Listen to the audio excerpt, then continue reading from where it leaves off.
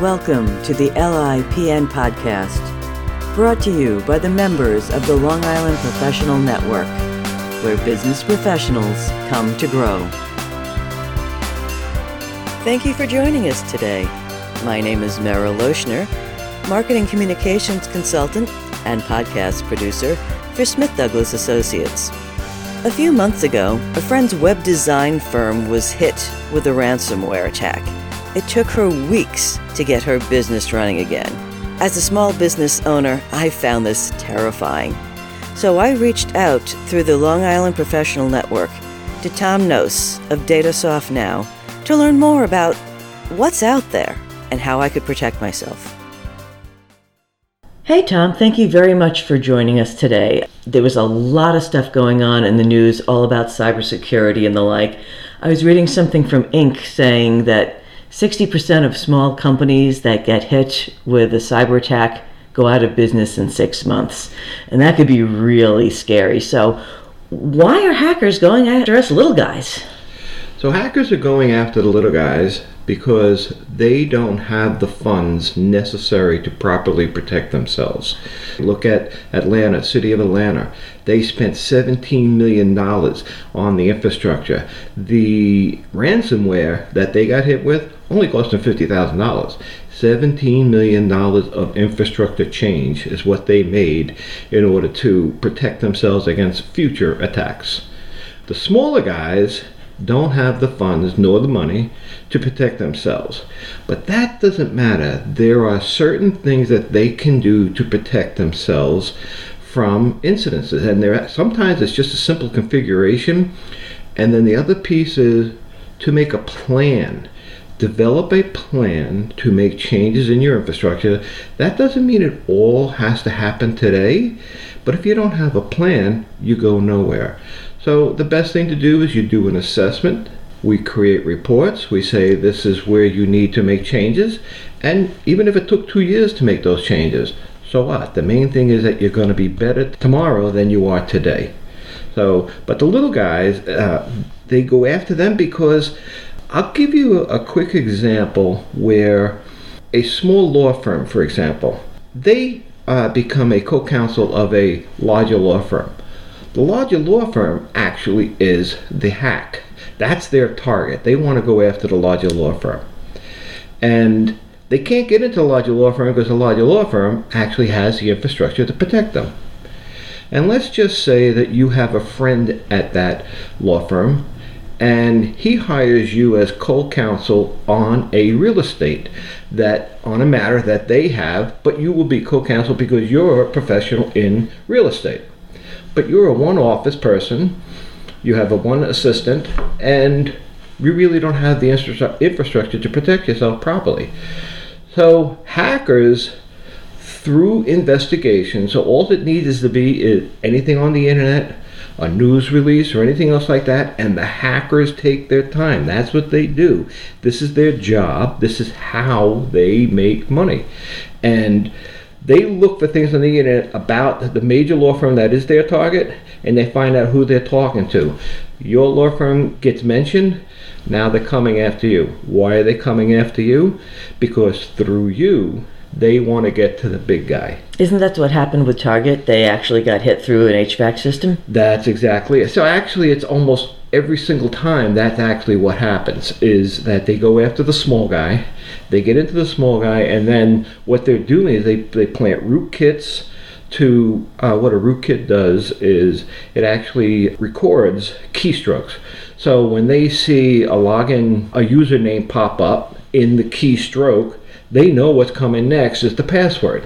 Now they have the key to the house of the other firm. So that's what they do. Ransomware is a little bit different, but rootkits are when they want to go after a little guy, they use a rootkit, install it. It doesn't get picked up because it really, all it is a file, and I'll give you an example. It's the same thing with ransomware. The way that they work is they actually will download a file that actually has no malware or anything in it. All it does, it goes by a timer and reaches out to the internet for instructions. It gets those instructions and downloads those instructions and runs, in which case, copy this malware to this PC, or it actually will start a little differently in that what it'll do is it will first run a command that says, tell me all the PCs in the environment. And then it doesn't send it back that night. It waits till the next night, and then it uploads that to the PC, then to the hackers. Then the hacker will give it another command to say, okay, connect to that PC the next night. So it could take a month before they understand the complete environment and have installed their malware on all your PCs. That's sort of how rootkits work. That's how ransomware specifically, that is how that works. And that's why even though you get ransomware, nothing pops up and nothing happens for down the road. And that's sort of why backups really aren't the protection for ransomware. Especially if you've already backed up the ransomware program. The minute you reinstall it, you still have the ransomware there. That's correct, because the ransomware is based on a time element, and actually we'll just reach out and say, oh, I'm supposed to have already run, and then it runs again. So even if you did a backup and a restore, your data's still gone. So from the day that you got the ransomware is how far back. So let's say 3 weeks went by, and you tell me what company can wait 3 weeks and lose all that data and go back to prior. Not only that, you actually have to find it and look at your backups to see where it is that it got installed. So there are a lot of things and reasons why you really want to be protected and take forward actions against any kind of malware or cyber attack. The cost is just astronomical. I'm assuming that the everyday antivirus software that most people have on their computers isn't quite up to the task. Well, so I can give you a very clear example on ransomware. Do you encrypt files on your PC? I have no idea. In Word, in Excel, you can actually go there and say, encrypt this file. So it's a normal process of a PC to encrypt a file.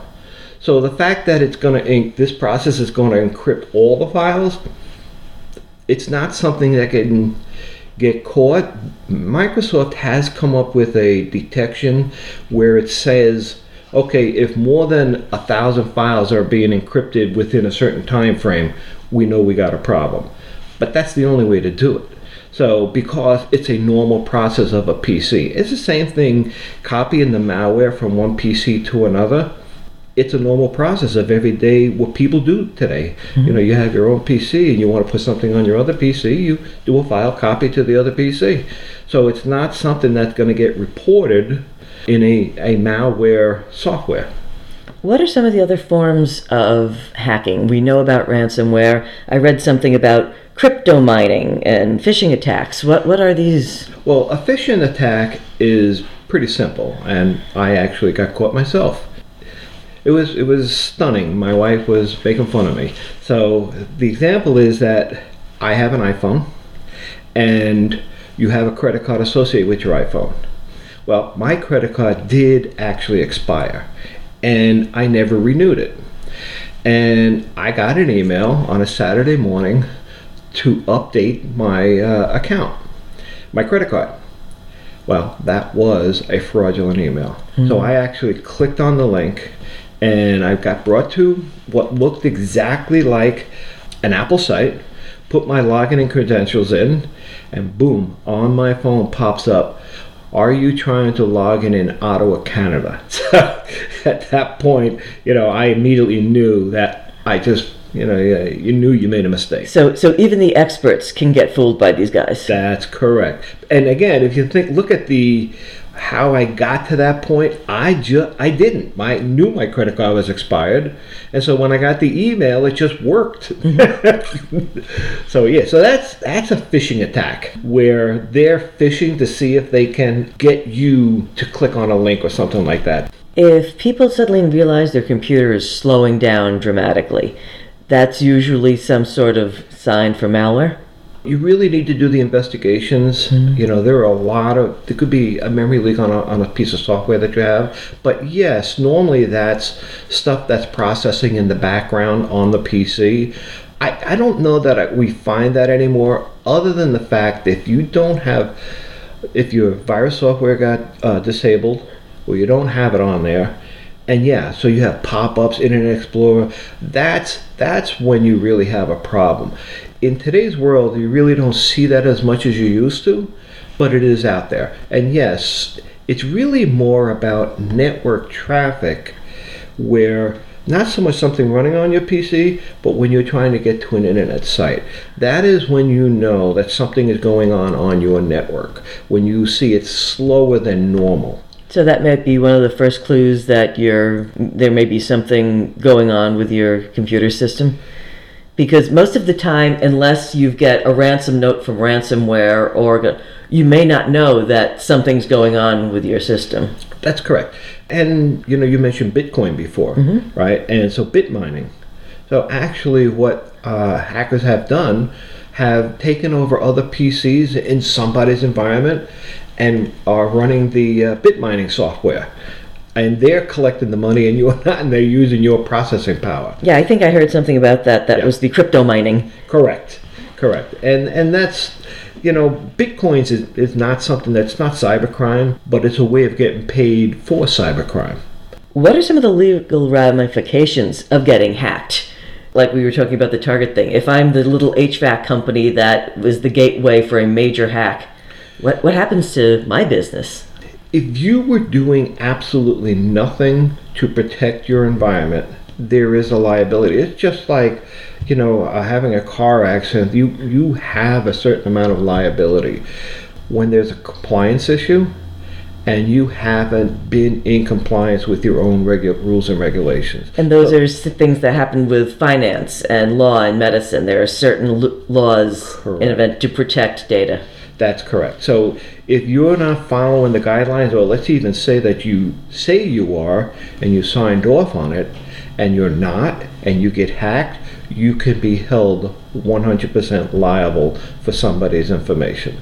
So that is actually very, very important. Even New York State has developed a set of regulations for anything it's actually called the Department of Finance.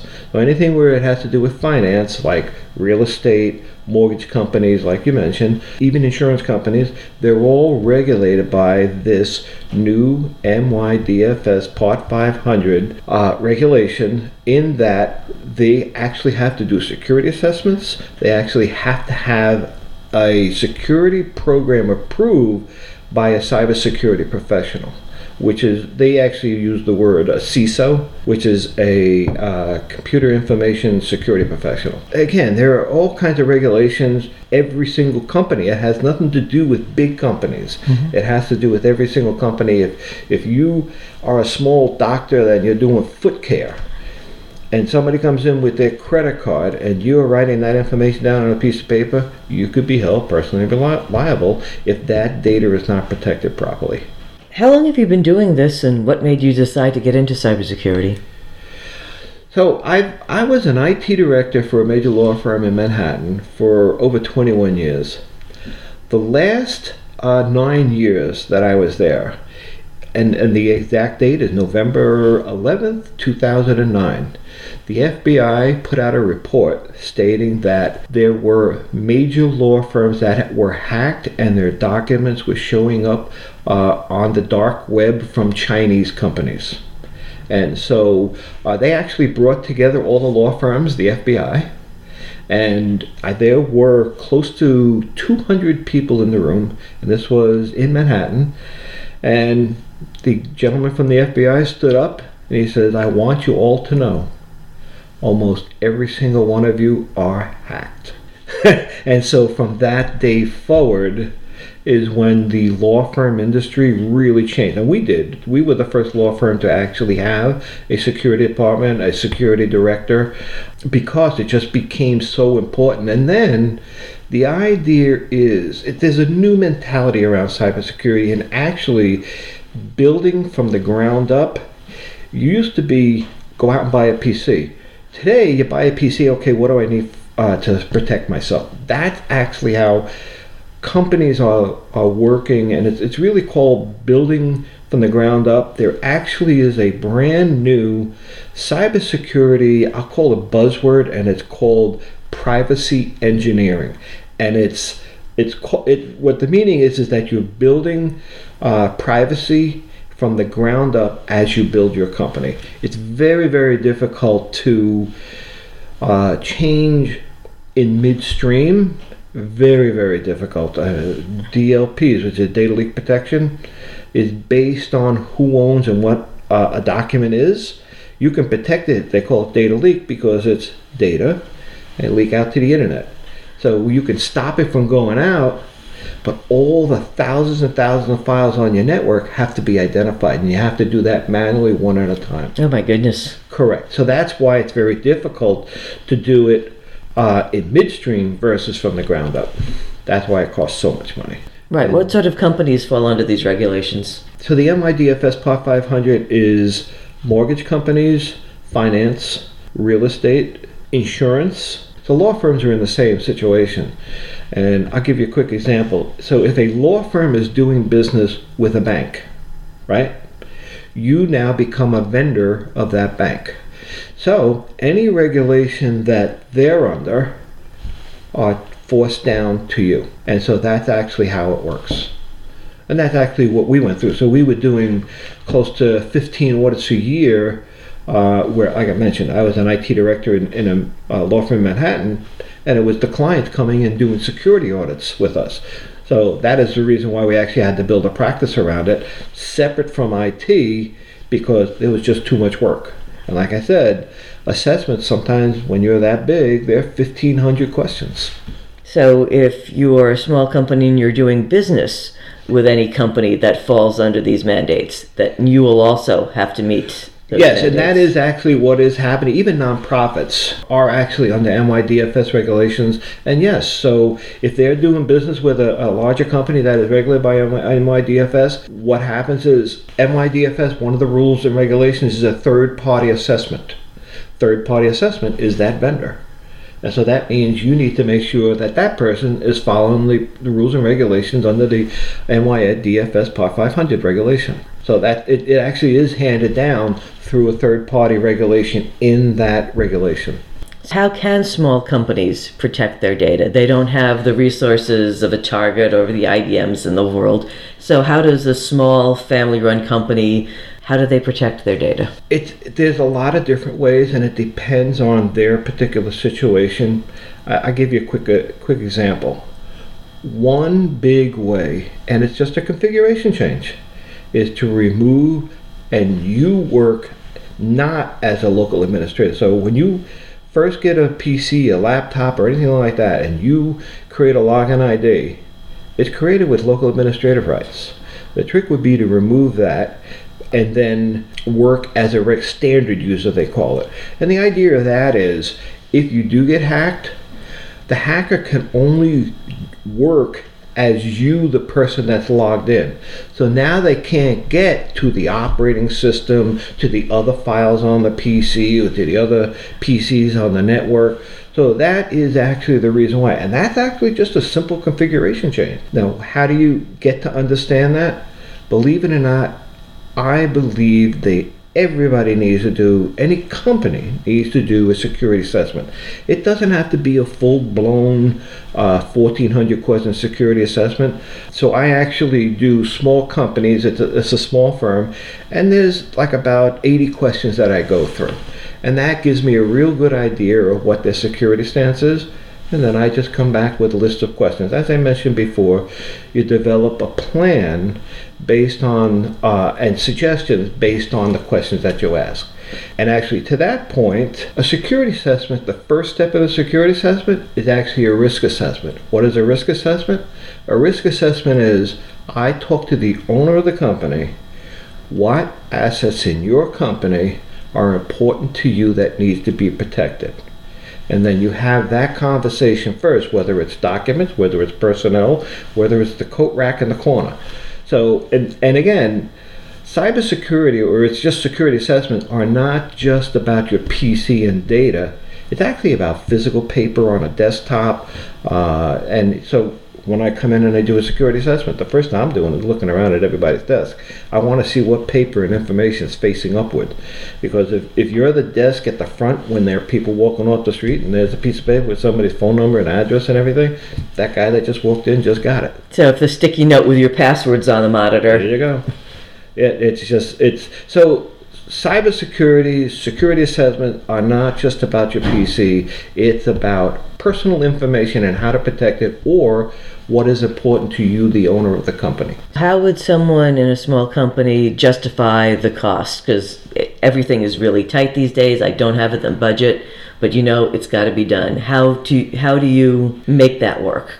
The only way to justify that cost is to try to understand if you don't do it, you'll be out of business. It could cost you your business. It's really plain and simple. If you do nothing, it could cost you business. Not only that, if you are regulated by, like I said, the MIDFS, or even if it's the GDPR, if you have a website and somebody from Europe gets onto your website and you didn't have the proper protocols and you're not protecting the data, those fines are very intense and has nothing to do with you as a company. They actually come after the owner of the company. So actually corporations are a veil of protection, but ever since Sarbanes-Oxley, it is no longer that protection. They come after the owners. Interesting. So even if it's an LLC, they won't go only after the assets of the company, they go after the person. That's correct. Do you actually install programs on their servers to monitor what's going on? So I actually do have a piece of software where we monitor processes that are running on every PC. I mentioned to you before about ransomware copying from one PC to another. When that actually happens, xcopy.exe runs. So I actually capture every single process that runs on a PC. If I see something like that occurring at 2 o'clock in the morning, I know there's something not right going on that PC and the other PC. You actually have to look at the trail.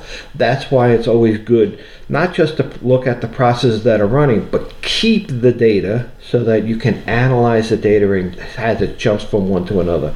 Another real easy hack is actually companies that don't change their passwords and have RDP, remote desktop control, into their office. That is actually the most way companies are being hacked. Now, believe it or not, it's very easily detected, very easily through this process, because every single process that runs on a PC gets an alert is created through Event Manager on the PC, and then I pick that up and I see an RDP at 2 o'clock in the morning, and it's not supposed to be happening. Now, it could very well be a user logging in. Again, I'm going to see the user's name, and then you trace it where it went, where it copied files to, or where it copied files from. So you actually get all of that information in the processes that I capture. Now, if these are processes that are running every single day, because one PC can actually run up to 10,000 processes a day. So you really have to, a process is actually associated with a login ID. If a process is run by a specific code which is actually associated with the local administrator, that's not going to be a hacker. That's actually, so I'll give you an example where Microsoft Defender is doing an update.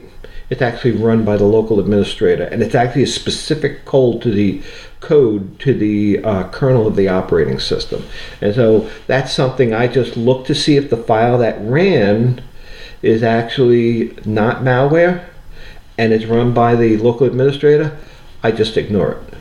How can you tell with all these files out there which are actual things and which are ransomware and malware and the like? So in my process, and that's what you call machine learning, or it's just actually machine healing, I guess I'll call it process healing. What we do is we actually grab the hash of the file.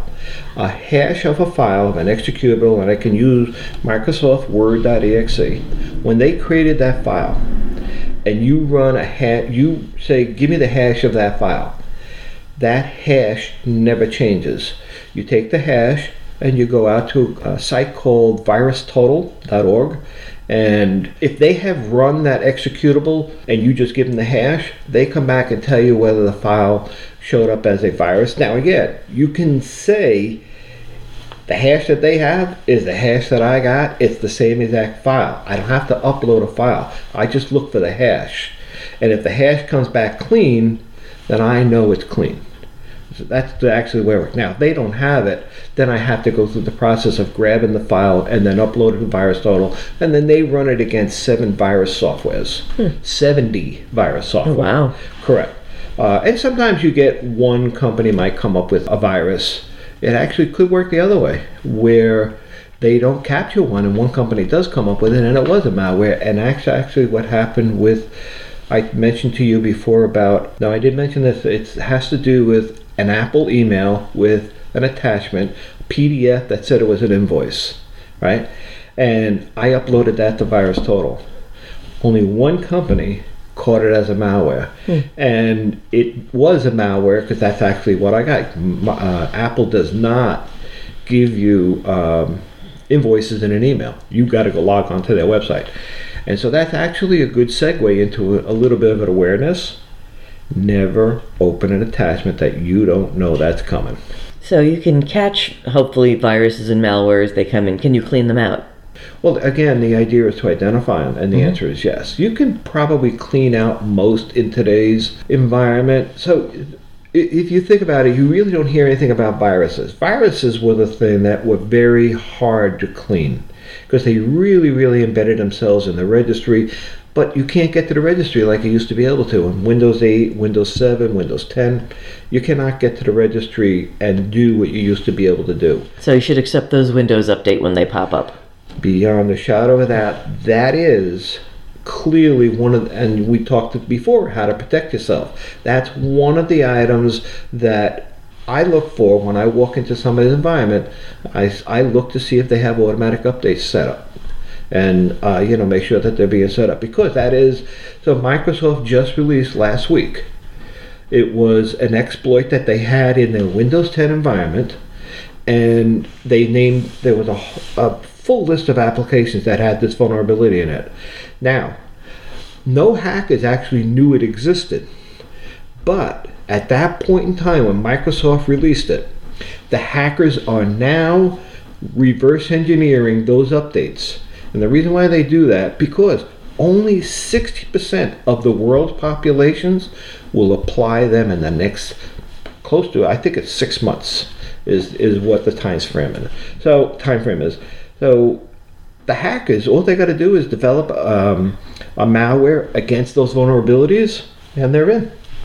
For small companies listening in on this and realizing that they probably should do something, before calling you, what are 3 things they should do today to make themselves safer?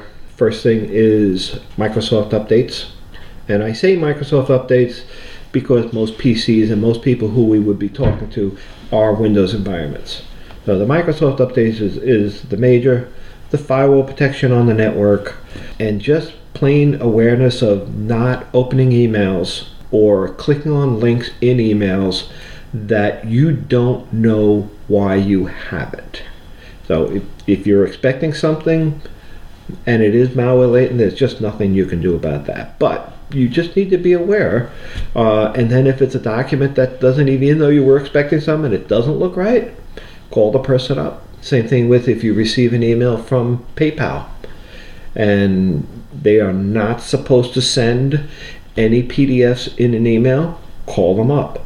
Same thing as anybody calls you up and asks you to remote your PC, do not allow it. Hang up and call Microsoft yourself. Call the PC maker yourself, because that's actually the better way to find out if that was somebody else really trying to go into your system. Well, thank you very much for your time. Have a fantastic week, and thanks for keeping us safe. Well, thank you very much. To talk with Tom directly about your data security concerns, call 646-206-7857 or visit his website at www.datasoftnow.com. Thank you for listening to the LIPN podcast. brought to you by the Long Island Professional Network and produced by Smith Douglas Associates. To learn more about the LIPN, visit our website at lipn.org or join our meetup under Long Island Professional Network.